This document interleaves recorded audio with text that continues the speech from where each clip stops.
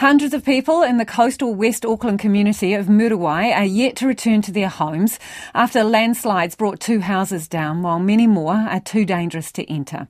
Across the region, close to 45,000 homes and businesses are without power and 80 roads are fully or partially closed. Amy Williams filed this report. Cyclone Gabrielle has packed a drenching punch on the west coast, with strong winds and torrential rain landing on already sodden ground. Muriwai resident Nikita Tremaine had to evacuate her house, but the roads were covered in slips, so she waded through water to the Surf Lifesaving Club with a torch and her phone. As I was not too far from the surf club, but, wading through knee-deep water, I'm lucky that one of the army trucks, the Unimog, were driving past, and I managed to wave one of them down with my torch in the dark, and then they managed to pull in and pick me up.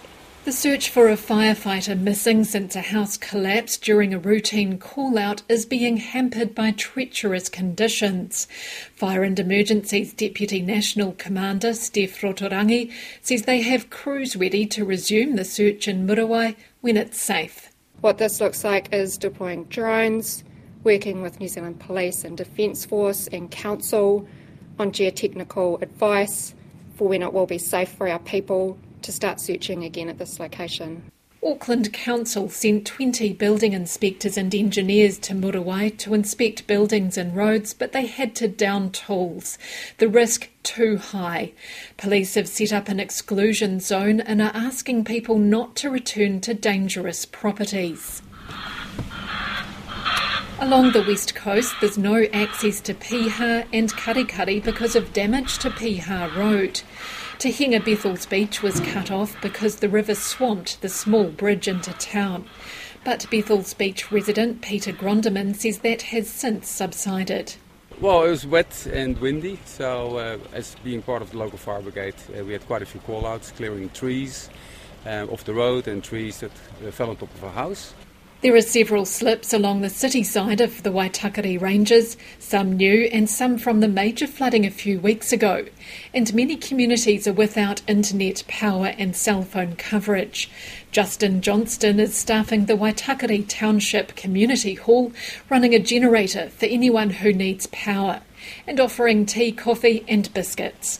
So I feel for a lot of people in the low-lying areas here, and a lot of the roads are pretty heavily damaged as well, so a few people up the road trapped. The road sort of collapsed. Meanwhile, Watercare is urging residents in Muriwai, Helensville and Wellsford to reduce water use because Cyclone Gabrielle has knocked out access to water treatment plants. Earlier today, all roads leading to Helensville, northwest of Auckland, were cut off, and power and cell phone coverage has been intermittent. Resident and Rodney Local Board member Mark Dennis says the isolation creates anxiety. People aren't able to find out how the families are doing.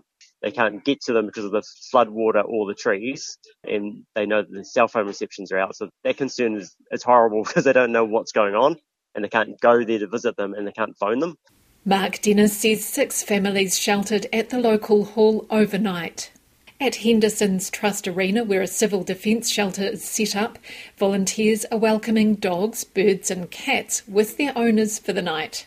Pets are an important part of the family as well. We've had, I think, 2 or 3 dogs overnight that have been here as well. So birds that's right, we've had birds as well, cats.